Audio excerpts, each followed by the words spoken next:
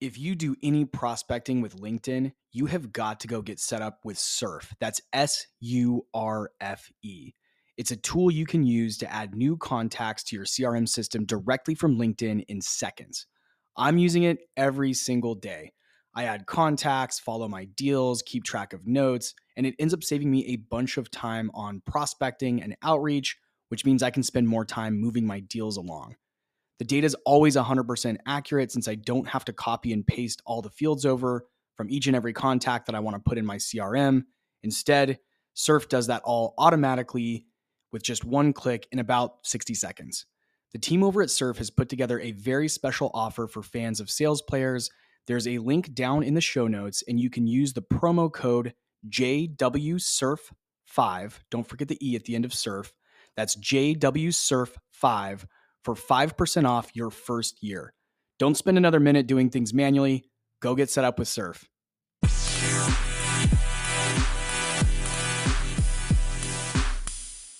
Hey everyone, I am very excited to introduce my guest today. Her name is Christine Rogers. Christine is the president and COO of a startup that's based here in my hometown of Phoenix called Aspireship. Now, I know many of you have heard of Aspireship before, but if you haven't gone to look into it, I highly recommend you do so. I'm super excited about what they're building.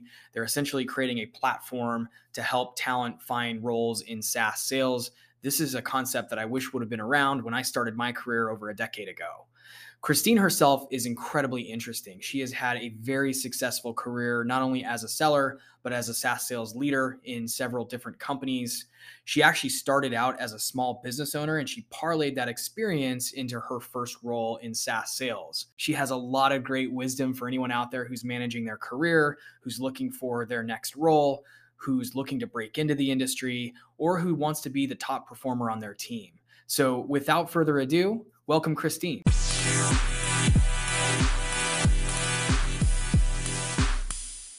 Hey, Jesse. I'm so glad to be here. Awesome. Well, I'm super excited to have you on the show. Just for some background for the listeners, I've actually had quite a few members of my audience reach out and ask me what I think about Aspireship. So I thought the best way to dig into what Aspireship does and learn more about the value was to have one of the leadership team members from Aspireship come on the show. So I wanted Christine to come on and share her story of how she got started in tech sales, and then perhaps we can share some insights into how SDRs today are landing great opportunities and how they're quickly ramping up and growing their careers. Love it. Love it. I'm here for that. That's a great conversation. Good deal. So I always want to hear, starting out, how'd you get into this business? Tell us how you got started, what your first role was. Give us some context into who you are. Sure. So, I've kind of always been in sales. So not that was my journey thinking right out of college. I kind of was planning on going to law school, believe it or not, and then just really got soured to all of that, but got a degree in, law and justice, and then ended up working in insurance. And so started doing insurance sales, and really learning a lot about business and small business because it was through Farmers Insurance. So it was each individually owned agency. So it was very interesting to get there. And then, became, I kind of got bitten by the bug a bit, sales plus also kind of entrepreneurial. So after a few years there, moved and actually started my own business. So I got into a business actually, then we kind of rebranded and did some things here locally, and we're in the same area here outside of Phoenix. So it was a retail store for baby furniture actually.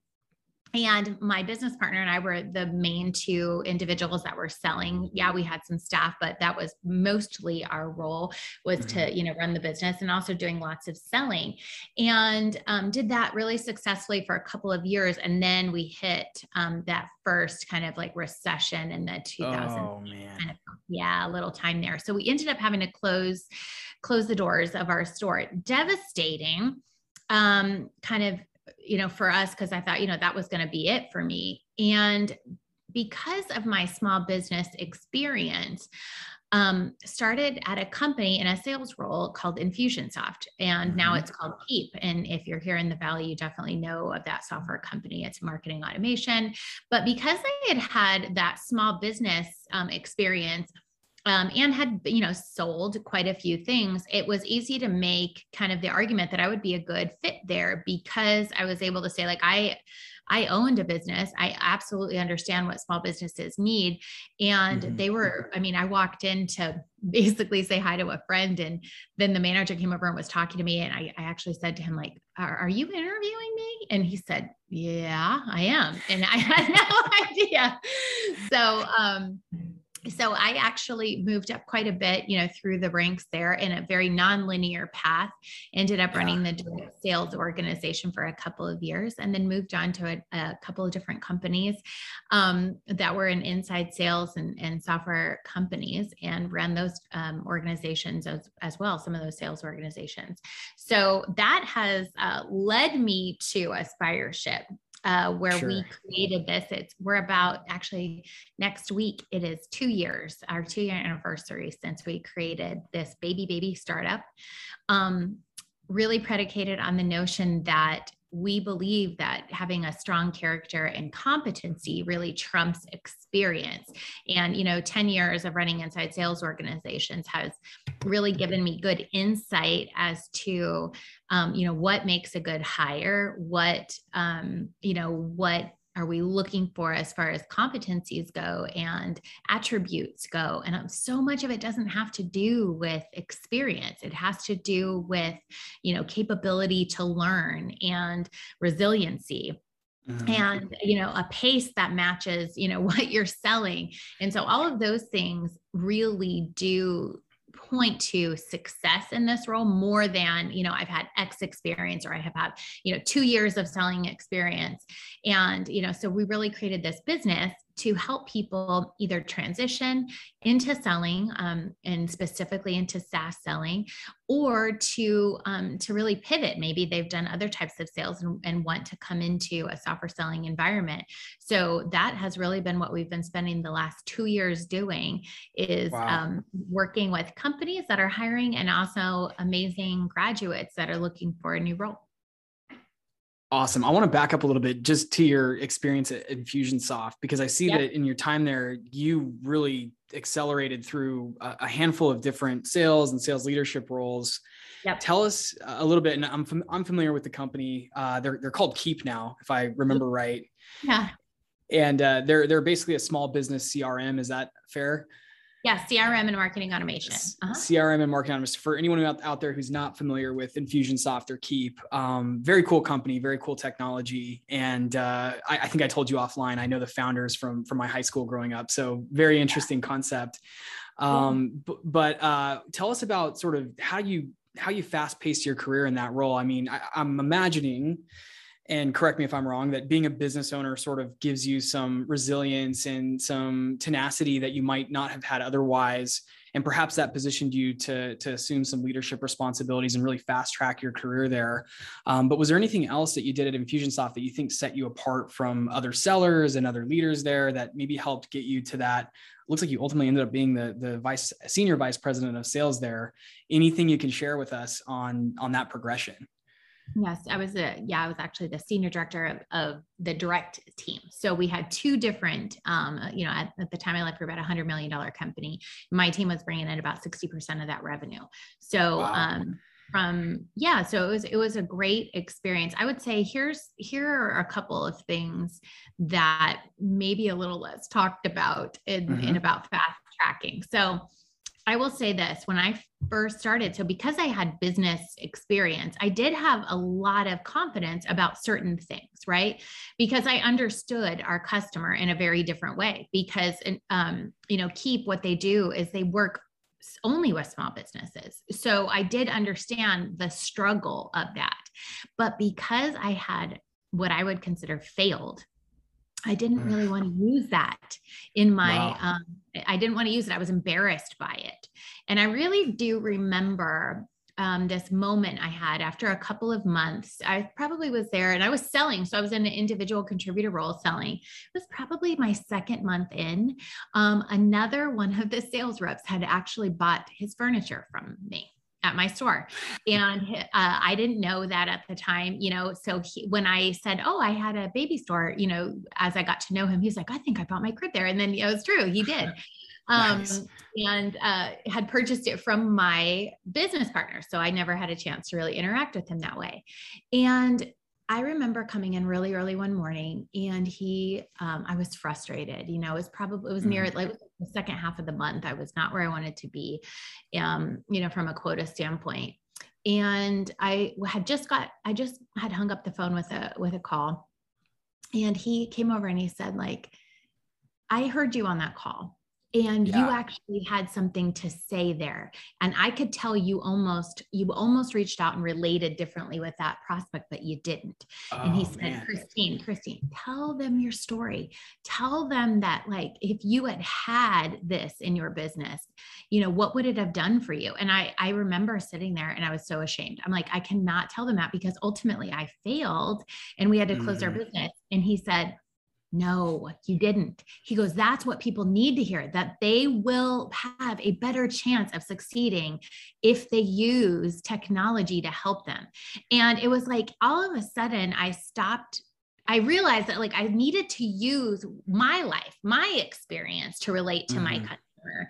And I will tell you that I believe that has been one of my kind of like silver bullets, and something I always tell people is like, relate to them in an authentic way that's you, and know your prospect, understand your customer well, and don't be afraid to share parts of who you are and where that could be relatable and what you've learned, as a part of the sales process, not as a tactic or ploy, but as a way to really build some trust between you. And when I finally let that go, I remember, like, I cried a little bit that day. Like, it was one of those moments where you're like, oh, okay. Yeah. And then I picked myself up the next day and went back in and thought, I'm not going to be ashamed of what I've learned through this. And it totally changed everything for me from that point forward.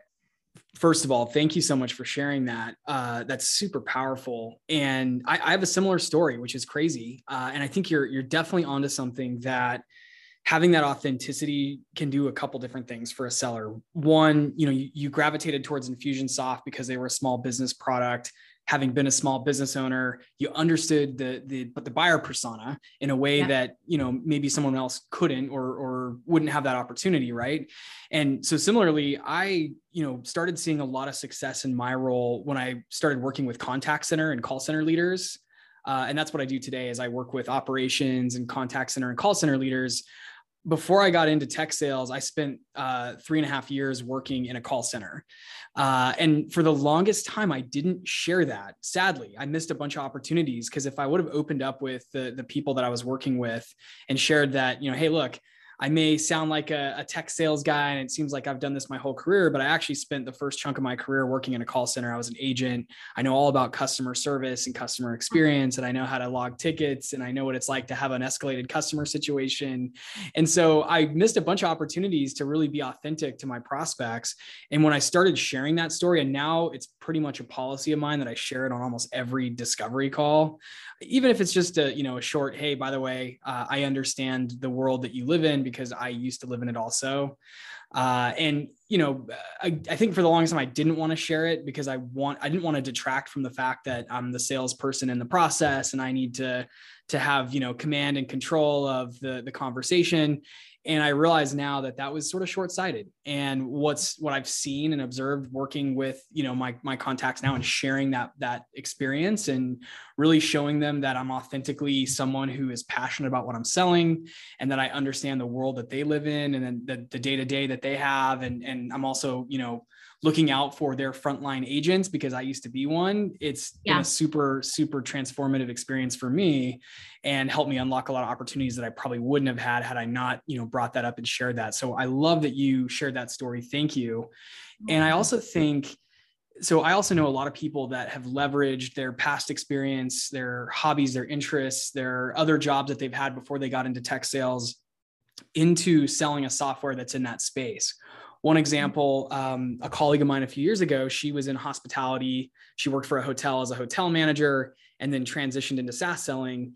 And she went and found a software product that sold to, believe it or not, hotels and airlines in the travel and hospitality category. So she was able to parlay that experience of, hey, I used to manage a hotel. I think it was a Hilton. She was a manager at a Hilton location. And she took that experience and said, how can I use this to break into SaaS now? And landed at a company that said, hey, that's really cool that she knows the hotel manager persona so well, because she was that.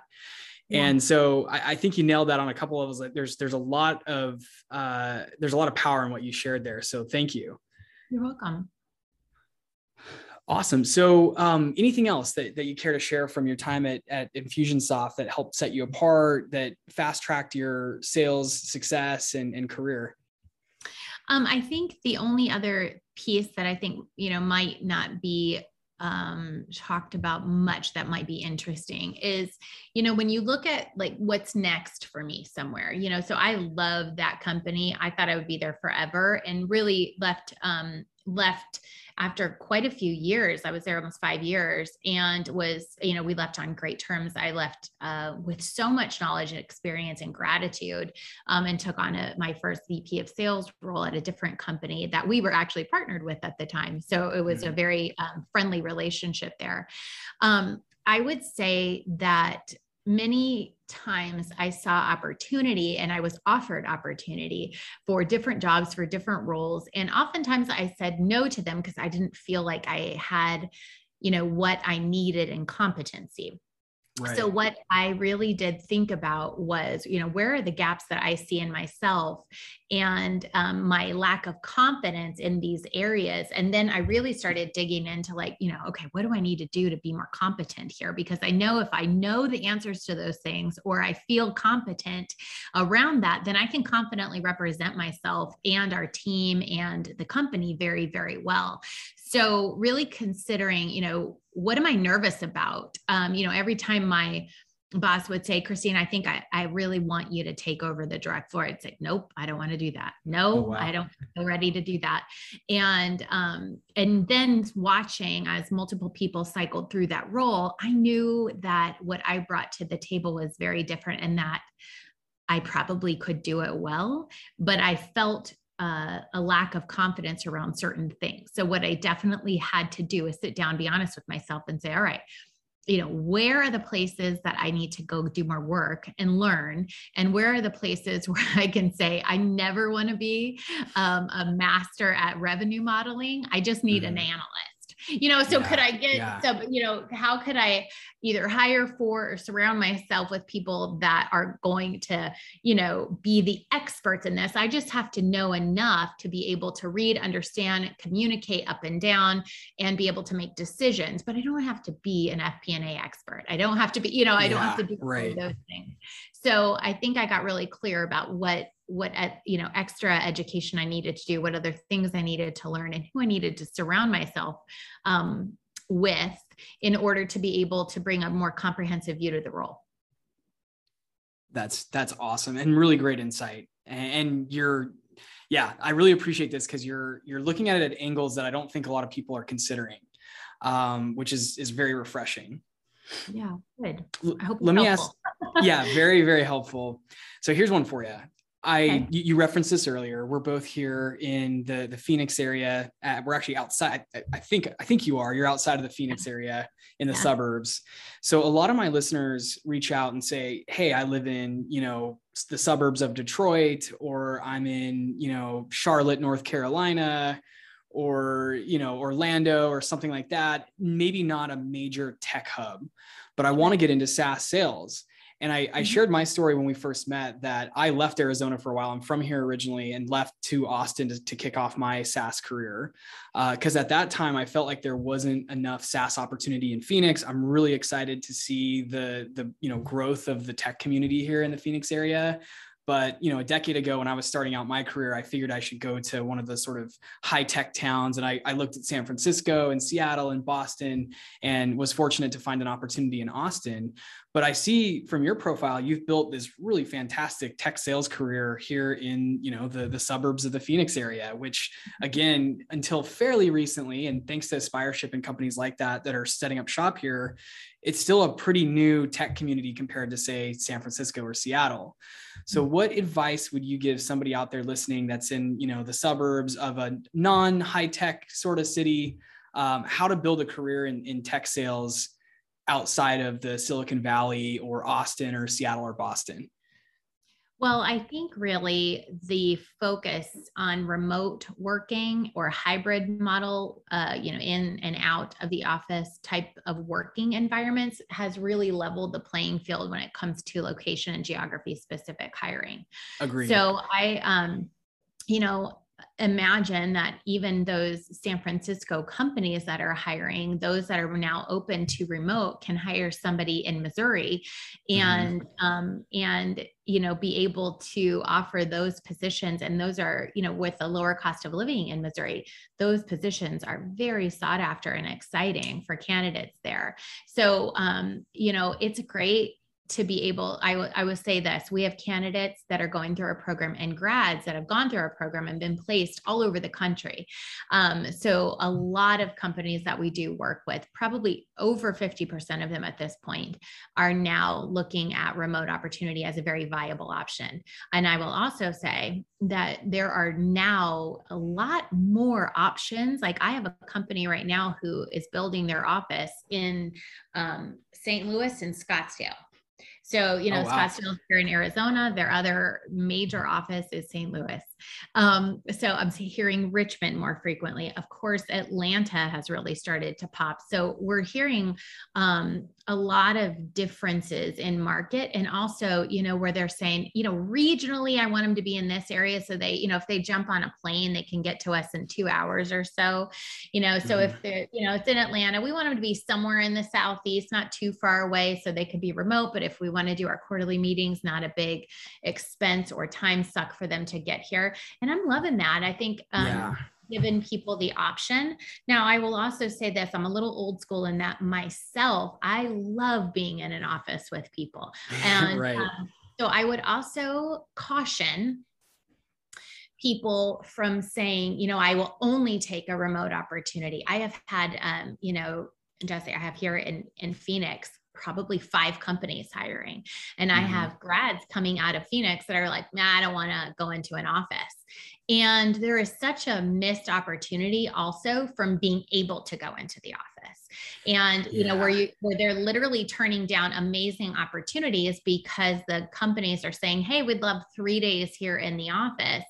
And, for collaboration and for team cohesion and fun. And also, to kind of, you learn a lot when you're around other people and you're, we call it ear hustling, you're listening and you're learning from them as well. So I think it would be a mistake to say, if a company is not remote, then they're just going to die. That's not right either.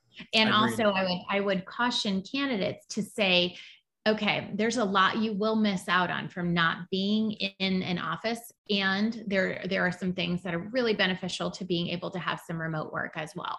So I think it's not black and white in this area, and it being open is a really important piece to this. Oh, wow. I could go so many directions with this. This is so important to talk about because I've, again, just in conversations with listeners and other people in my network that are looking for opportunities, I've heard that a lot. Hey, I'm holding out, I want to move to, I don't know, Idaho or something, just off the sort of tech beaten path, if you will, and just field, remote opportunities. And I'm all for it. I love the fact that there's this, remote workforce now where opportunities that were previously only available in, the Silicon Valley or something like that are now available all over the country. I love that. But I also really do agree with what you're saying about don't be rigid on that. I think if you get an opportunity to relocate to, a big tech epicenter, and look, it doesn't have to be the Silicon Valley. It's really expensive to live in the Bay Area. Maybe it's, a secondary tech city like an Austin or a Phoenix or even Indianapolis, right? It has a whole tech community there. But I have benefited greatly from going into an office also. I love working remotely. I love the flexibility of it. I love being able to evaluate opportunities from all over the country and live, close to my parents here in the suburbs of Phoenix. That said, some of the most valuable career experiences for me were joining a B-series startup in Austin and literally sitting next to the CEO for, 2.5 years and listening to him raise 2 rounds of funding, listening to him pitch, Sam's Club on a 7-figure deal right there in the office, right there in a startup. Everybody's shoulder to shoulder, picking up the phone, making calls. On the other side of the room, there was people writing code and improving our product. And unfortunately, it's much harder to get that experience if the company's fully remote. So I absolutely agree with your point that any company anyone who says that if you don't go fully remote, you're dead, is missing that huge opportunity to bring everybody together in a couple thousand square feet of space and build a product, launch it, listen to other people's calls, listen to the leadership as they, navigate challenges and things like that. So those are invaluable experiences for me, being in person with my executive sales leadership and senior leadership on the product side and the business side. I wouldn't trade that for any amount of, remote work at all. So I totally agree with that. So I think your advice is very, very sound. Don't be too rigid on it. If you need to get your foot in the door and take a remote job initially to get your foot in the tech sales world, absolutely, that's a great path. But if and when you get an opportunity to go work in an office somewhere, and I think we're going to get back there pretty soon, take advantage of those opportunities too, because meeting and sitting next to people in person and having folks overhear your calls and give you feedback. It sounds like that happened to you at least once at Infusionsoft. Those are things that you take with you for your whole career. And those audibles are really the things that can make you great. So totally agree. And I appreciate you sharing that. Yeah, I think it's, as you were saying that, I was, thinking back to so many memories, really of, when we're looking at, we've got just a few hours left, before the end of the month, we're pacing, we're almost there. We've got a few more calls to make and everybody's rallying and there's, just fun going on and people together. And there's something that is very magical about that is a beautiful thing to do as a team and be eye to eye. I mean, I can't tell you how many times I would see, reps that were already at quota, like, let me give her a try. Let me give that prospect a call that you can't get on the phone. I'll close it for you, or I'll talk to her and see if we can't, negotiate a little bit differently. But people really coming together as a team, it feels pretty amazing. And I've had some of my most kind of, I think anybody that's been on a team that's been a high performing team has experienced those highs together where you're just all looking at each other like we just hit a new number we've never hit before. And it became, now that's the new like high watermark and here we go. And it's pretty powerful. It's pretty powerful. And it's something I wouldn't trade that. I just think it's amazing. I absolutely miss end of quarter in an office. It's not quite the same, even I've had some managers since the pandemic, open up a Zoom and say, jump in and out throughout the day and we can all hang out for a little bit and strategize. It's better than nothing, but it's still not quite the same as everybody's in the office, locked down. Everyone knows what they need to do. People helping other people, the reps that are already at number are walking the floor and trying to help people that aren't there yet get there. So I do miss that. And of course, miss all of the happy hours and parties that follow. Yeah, well, we used to bring food in. And I remember one time we did a contest for like the last week of the month. I brought in a craps table and we were doing, contests where if you put a deal in, you get to throw the dice and whatever it was, we would multiply by, $5 per, it was just so much fun. And so those types of things are just, there is something to be said for that. And not to say, like I said, that you can't create those types of things remotely, and everybody, I mean, there's all kinds of technology now to do these types of things, and that it's amazing. But I just have heard, we have shifted a bit, and I hear it a bit in market where it's literally like, if you're not allowing everybody to be remote, then you're a terrible company. And I just want to say, I don't think that's the case either. Like, there is a little bit of both here. And I think on both sides, flexibility is really key. Yeah, absolutely. Absolutely. Tell us a little bit about Aspireship. I referenced it earlier. I've had listeners reach out and ask about the program. I'm thrilled that a startup like Aspireship is being built right here in my hometown. And it's funny, over the years, I've thought probably dozens of times, hey, it'd be so cool if someone built a boot camp and a training course and a whole program for someone to learn the things that I had to go to the school of hard knocks for, which was, go and just land in a job and do transactional selling. It sounds like our paths were very similar, and, make 150 phone calls a day and miss numbers and go back to the drawing board and figure it out. Those are all also important experiences, but I have always scratched my head over the last 10 years and said, how come there's not some formal education around tech selling? There's plenty of frameworks. There's plenty of great thought leaders in the space. And you guys are partnered with some of them like Skip Miller. So how come no one has put together, a really good and straightforward, and I don't want to call it accredited because I don't know what accreditation looks like, but like bona fide is the word I'll use, a bona fide SaaS training or tech training, sales training program. And it sounds like you guys are building that. So I want to hear all about it. And I want the listeners to hear how great the program is.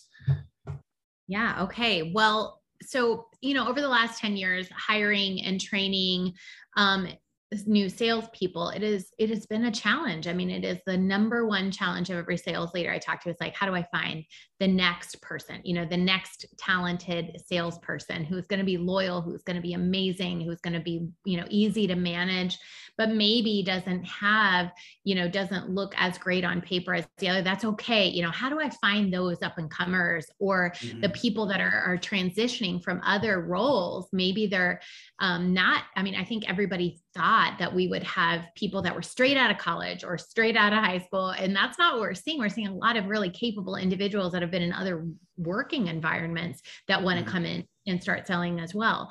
So when we sat down to think about, what we would want these individuals to know and what we want to test them on, we started thinking, I really looked back and said, like, what would how did I craft our first bit of training? When I had a new hire, what were we looking at? What did they need to understand? And it was both kind of the tactical sales foundational principles, but also, understanding the business of SaaS and understanding software and technology and how we make money and why retention is important. And so, really, we kind of broke that down and added, what is an ICP? What does ICP mean? What's what is demand gen? How do you become a top performer? How do you engage with senior leadership? So we included more, what I would say, comprehensive and probably, if I'm going to be very honest, more realistic. What do you actually need to know? Yeah. What are the things that you need to know? And also, it was a little tricky because I knew that we'd have to build this to work with many types of SaaS companies. And also, so that's why we picked Proactive Selling by Skip Miller, because it is a consultative selling.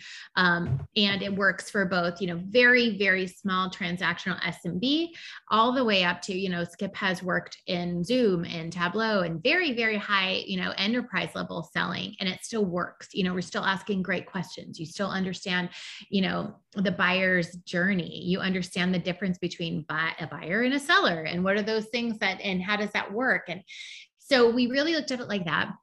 And I do not believe it needs to be so lengthy that that you lose essentially, the traction and the momentum that you have. So it's about 20 to 30 hours of work. And then there is an assessment where you have to pass it. You have to do role plays. It's very uncomfortable. So you have to do those things because selling can be uncomfortable. Yep. And it's also free. And we do that because if you can complete the course within 30 days, so we do put a time limit on there, because in selling, you have a time limit and you have to hit deadlines, and you have to be mindful about those deadlines. And so we did that intentionally. And so the price you pay is the time you're paying. And it is a true meritocracy. If you can do the work, we will help you, and do it well, and we will help you. And a lot of people along the way self-select out. And when we go back and ask them like, hey, why didn't you finish? Or what happened there? It's, oh, I realized that's not for me. And you know what? I think that's a win. Like, that's okay too. If it's not for you, great. And if it is, you are going to be enthusiastic about it and have energy around it and be excited to do this work. So really, that's how we were thinking about creating it. And then we had to start figuring out how to test for it. And then if we tested and put a line in the sand and said they have to get above this percentage, is that the right percentage? Oh, wow. And will those people be successful? And the only way that we can measure that is through retention. And, at the 90-day mark, are they still there? Are they in good standing? Is everybody happy? Are they happy? Is the company happy? So that's, that was really how we looked at it when we began. And funny enough, it's worked for now 2 years really, really well, even through the pandemic. So people still need to find talented individuals who can prove that they can do the work and not just talk about doing it. Oh, it's so awesome. And by the way, I love the licensing, or I shouldn't say the licensing model, but just the fact that it's free if you get it done in a certain time frame. I'm aware of some other boot camps out there. I won't drop any names, but that, some have some pretty aggressive pricing structures that can, scare someone like where I was when I started my career. I didn't have a lot of capital to invest. I was just getting out of college. And I didn't have, gobs of money to go spend on personal education. Fortunately, over the years, I've been able to invest more in that. But starting out, it would have been really challenging. So I love that you guys have developed a model that makes it easy from that standpoint, at least from the cost standpoint, to go do it if you're motivated to do it and get it done quickly. And then you partner with great companies that have great opportunities out there. So tell me a little bit, and I haven't taken the course yet or the program yet. I plan to, that way I can speak more credibly about it here on the show. But tell me about what happens once I complete that, the program as a student. Do I then get paired with, employers that I'm interested in working for, or how does that process work? Right. So we have lots of different partners. So we have upwards of, I think currently we have just over 80 partners. And all, they're in different, all SaaS companies are in different roles, different environments, different locations. And when I say different roles, we hire from BDRs, SDRs, account management, and, any kind of new customer acquisition, like account executive role. So we have created a foundational course that teaches more of a full cycle approach.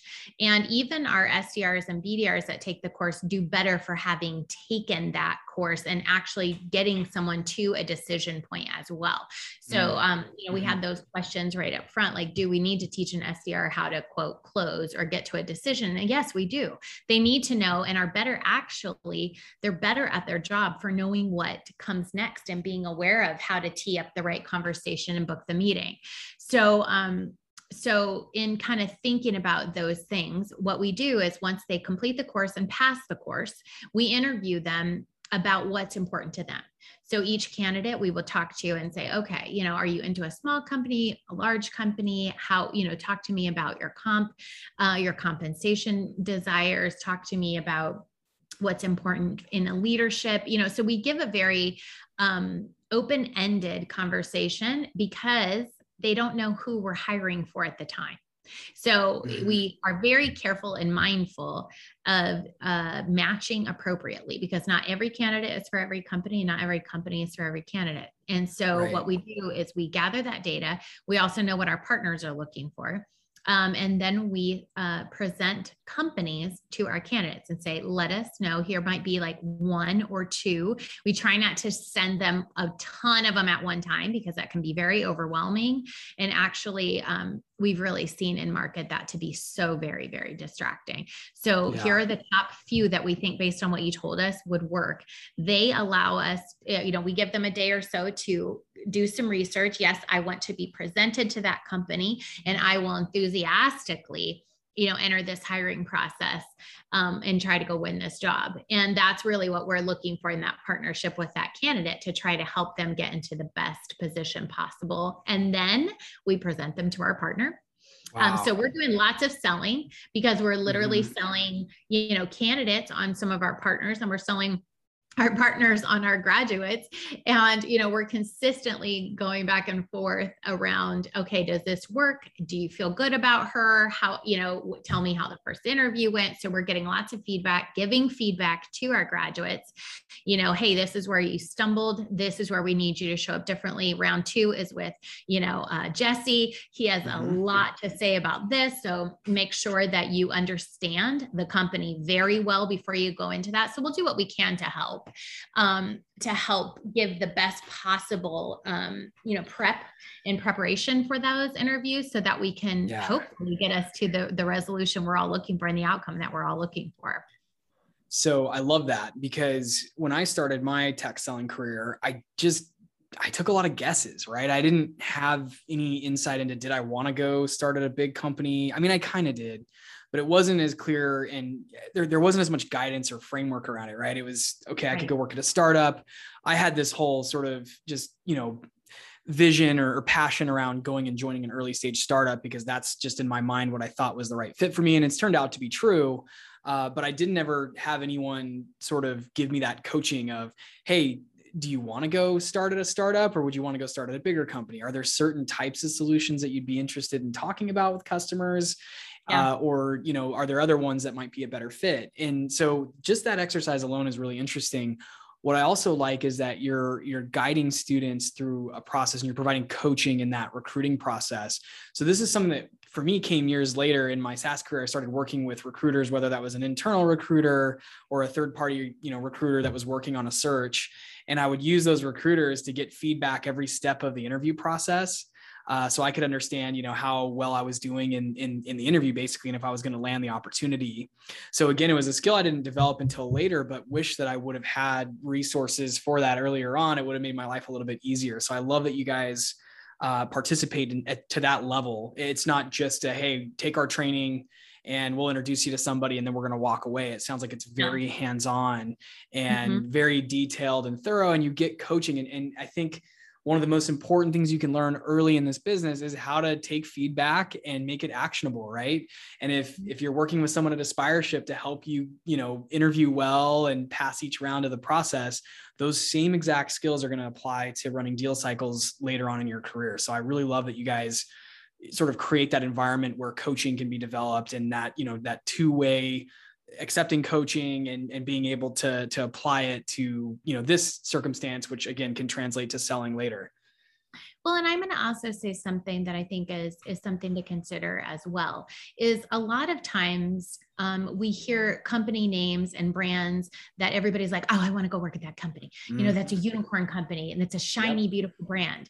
And often we will present, a company that is, in a B round of funding, very stable. Gosh, I have a couple of companies, cash flow positive, have done really great company. And that's not super sexy. And it's not a unicorn. We have to give a little tough love sometimes, where we're saying, hey, here's the thing, is this is a great company. These are great leaders. They really invest in their people. Their people are there for a long time, making good money, are very happy. And maybe it's not something with the shiniest, newest, pink poppin' logo, but what it is a really great opportunity. Or sometimes we have a conversation with a candidate, like when they're saying, I'll only take a remote job. And it's okay. And I just had happen a few months ago. We had a gal here in town. She only wanted a remote opportunity. We had 5 different companies that are here that are very, very strong companies, really, really good. She would only take a remote opportunity. And so we cautioned her around that, because she was very, very new. And in our interactions with her, she was struggling to get us back things on time quickly. We were seeing some concerns. She ended up going to a company outside of our network. And so not one of our hiring partners. And within 3 months, she came back and said, I'm about to get fired. I never get, I never get to hear other people. I'm concerned about, these different things. And these were the very, very same concerns we had talked to her about specifically prior around, Oh, it wow. would probably be better for you to have a place where you a few times a week could go listen to others. And so we're seeing this, we're calling it kind of the boomerang effect, where sometimes people go, oh, I'm just going to go with, the first company where somebody reaches out to me, and not necessarily working with us, because we don't force that. We have great partners, and I vet them carefully and regularly part ways with companies that are not giving our candidates the experience that we want for them. So I don't have a problem firing a client if they're not treating our candidates well. So we're very particular on who partner with. However, we're seeing people come back and say, you know what, I should have talked to you all, and I should have gone with one of your partners. And, I've been here 6 months. I'm really not happy. Can you help me now? And it's a really fascinating thing. Not anything I really thought would happen, but it's happening more frequently now and I think a lot of times, and I can't blame people, people are looking for jobs and they took whatever they could get. I understand that. Right. At the same time, it's a really important thing to have a company that you feel like you are a part of from a cultural perspective, and also that you're doing well in your role and are competent in the role and happy. Yeah. Yeah. It is interesting that the unicorns tend to be the big draw. And a lot of these really great companies get overlooked, like you said, that are, they're well-funded overall, and they're cash flow positive. They might have great leadership that's done some cool stuff in the past, but, you don't necessarily read about all of those in TechCrunch. And so they get sort of shoved by the wayside. And I think, I've spent most of my career in companies like that. I've had a couple of stints at some unicorns, but generally speaking, it's been, those have been the funnest and most rewarding roles, because when you come in, and even if you're an SDR or, an inside sales rep to start out, everything you do is going to leave a big impact on the business, because your number really does count, and it can make a huge difference, and you're going to feel that, good and bad. And that's what this is about, is having those kind of experiences and tempering yourself into becoming a leader and someone that can deliver results. And that is what builds that resume, so that, 10, 15, 20 years from now, you can walk into any sales role or sales leadership role and say, hey, I was there at XYZ startup when they were B series, and my number made an impact. I literally brought this logo on board that helped them, hit the number, that helped them raise that next round of funding. So lesson out there, lesson for listeners out there is, don't overlook those not so sexy opportunities. Just because you're not reading about them in TechCrunch right now, doesn't mean you won't. And it's a great time to, to jump on and really get that experience. And I don't think you have much to lose. I mean, maybe that's a privileged position that I'm in, where I don't think of them as that big of a risk. Of course, you need to, sort of evaluate your financial situation and your risk tolerance and things like that. But to your point, a lot of these B series companies, they're already planning the C round of funding. A lot of them are about to reach cash flow positive, or they've got plenty of runway. And if they're hiring sales reps, it's typically because they're trying to scale up the product at that point. So I think it may feel riskier than it actually is. And a lot of people are turned off by that risk. They'd rather go work for the, again, flashy company that's in TechCrunch, but don't overlook those opportunities. I think that's really, really great advice. Yeah. And some of them, I mean, I have some that are scrappy, like they've never taken a dime. So I have some that companies that are, cool, that have bootstrapped themselves and are now, multi-million dollar companies that are doing extremely well. And they've been around for 25 plus years. And so you're looking at all different types and sizes of businesses. And I think that that's the important thing to be able to articulate to somebody like on my team. That's important to me, or, here are the things that are the most important to me. And I'm going to, any companies that you put in front of me, I'll take a look at and give them a really good shot, rather than just looking at what the blog says, or, something like that. So I'm with you. I'm with you. Question for you. So let's say I'm someone who, maybe I work in another industry right now, and I'm trying to transition into tech sales. Besides going and taking Aspireships program, what are some other resources out there that I can be looking into to make sure that I'm getting myself on the right track to get into the profession? I think it's really important to follow thought leaders that you want to emulate. There are a lot of people in this space that talk a lot. And when I say talk a lot, on like LinkedIn and different things like that. And I think it's really important to be careful who you take advice from. You want to look at people that are practitioners, not just talkers. So, and I think that sometimes what happens is the loudest voices are not necessarily the people that are capable still. Maybe they've done, selling in the past, or wrote a book 15 years ago and are still doing the same things. Be careful of those things. Be careful of that. Be careful of the individuals that are very, very new to selling and are, speaking as authority on certain things when they've been in sales a year. It's like, okay, you can give your experience from what you've seen. Yeah. That's actually a really helpful place to be, is to say, I've been in for a year. Here's what I've learned. Fascinating. That's amazing. Yeah. I follow lots of individuals that are, because I'm learning from them every day with fresh eyes, and I'm grateful. But I also know that if you're new, do not tell me and how to build a comp plan or what is a fair comp plan, which I literally heard the other day on a very, very, very well-known podcast, somebody who has been in an individual contributor role talking about comp plans. And if you want to talk about a comp plan from an individual contributor perspective on what motivates you, what you've seen on different things, but not on how to build them fairly. If you want to understand that, you need to go to people like AJ Bruno over at QuotaPath. You need to go to people like Robert McLaws at Burn Rate, who understand capacity planning, compensation, motivation, fairness, all of those different pieces that are a part of the psychology of it, and also the math that goes into it. And I just feel like there are people that are talking a lot and we just be careful. Just be careful who you listen to. Yeah. I agree. There's someone out there. I'm not going to name anybody or name and shame. I should, right? But there's someone out there that I followed for a long time that I had to ultimately unfollow because I felt like this person, all they focused on, this is a LinkedIn, thought leader, if you will, in sales.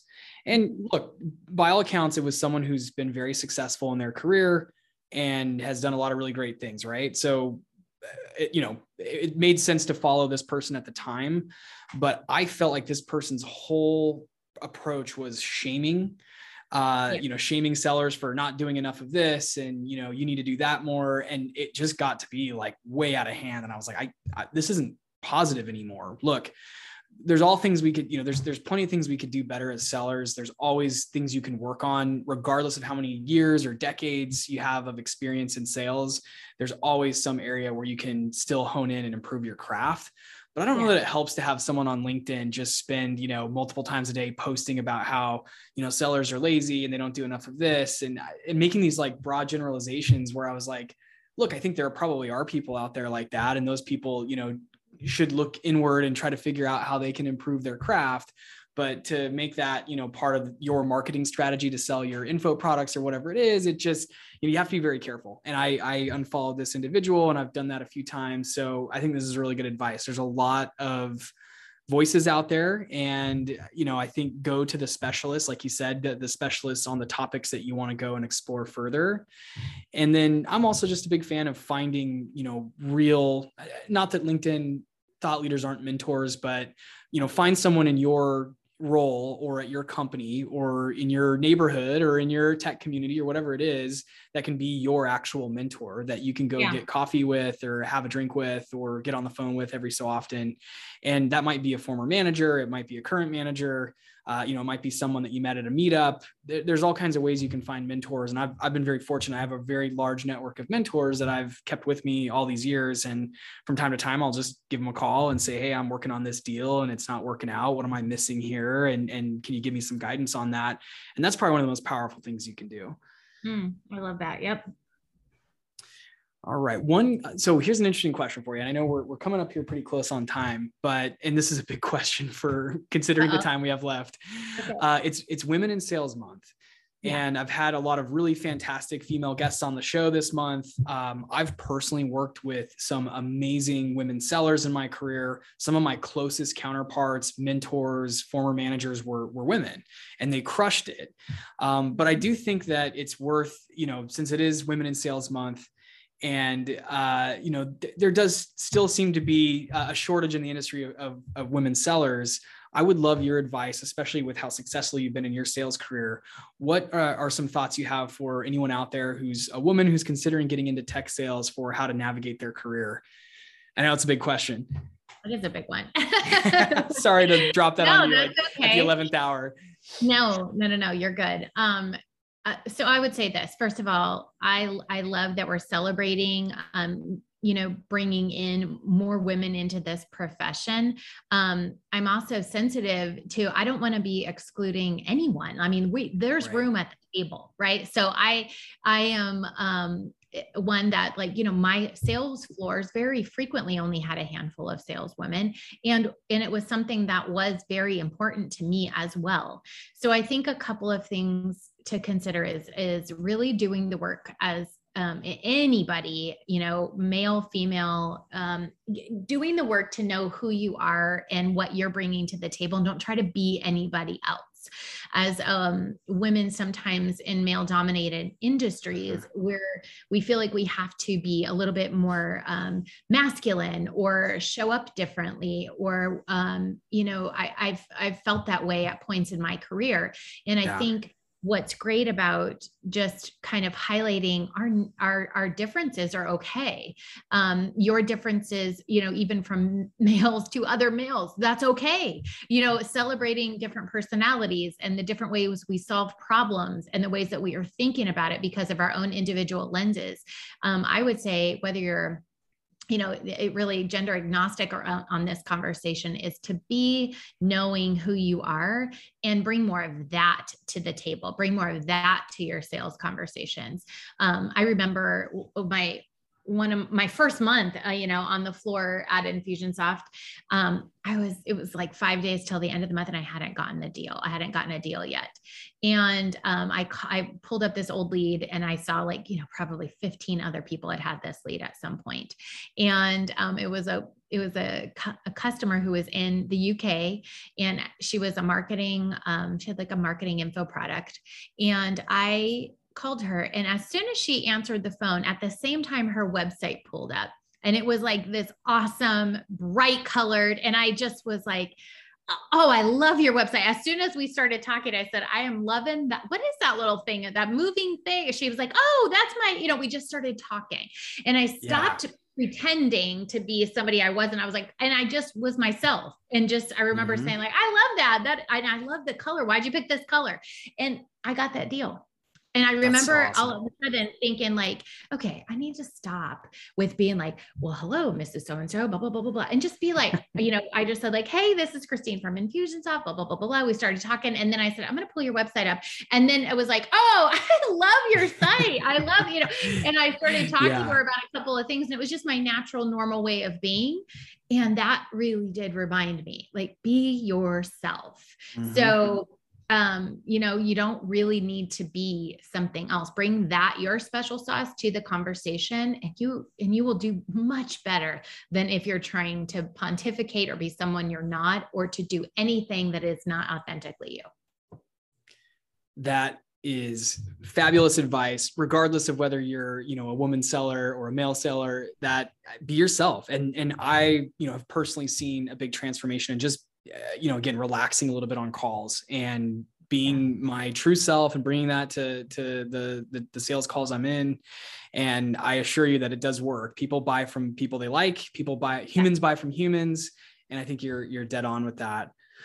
How can the listeners find Aspireship, and how can they find you out there on the interwebs?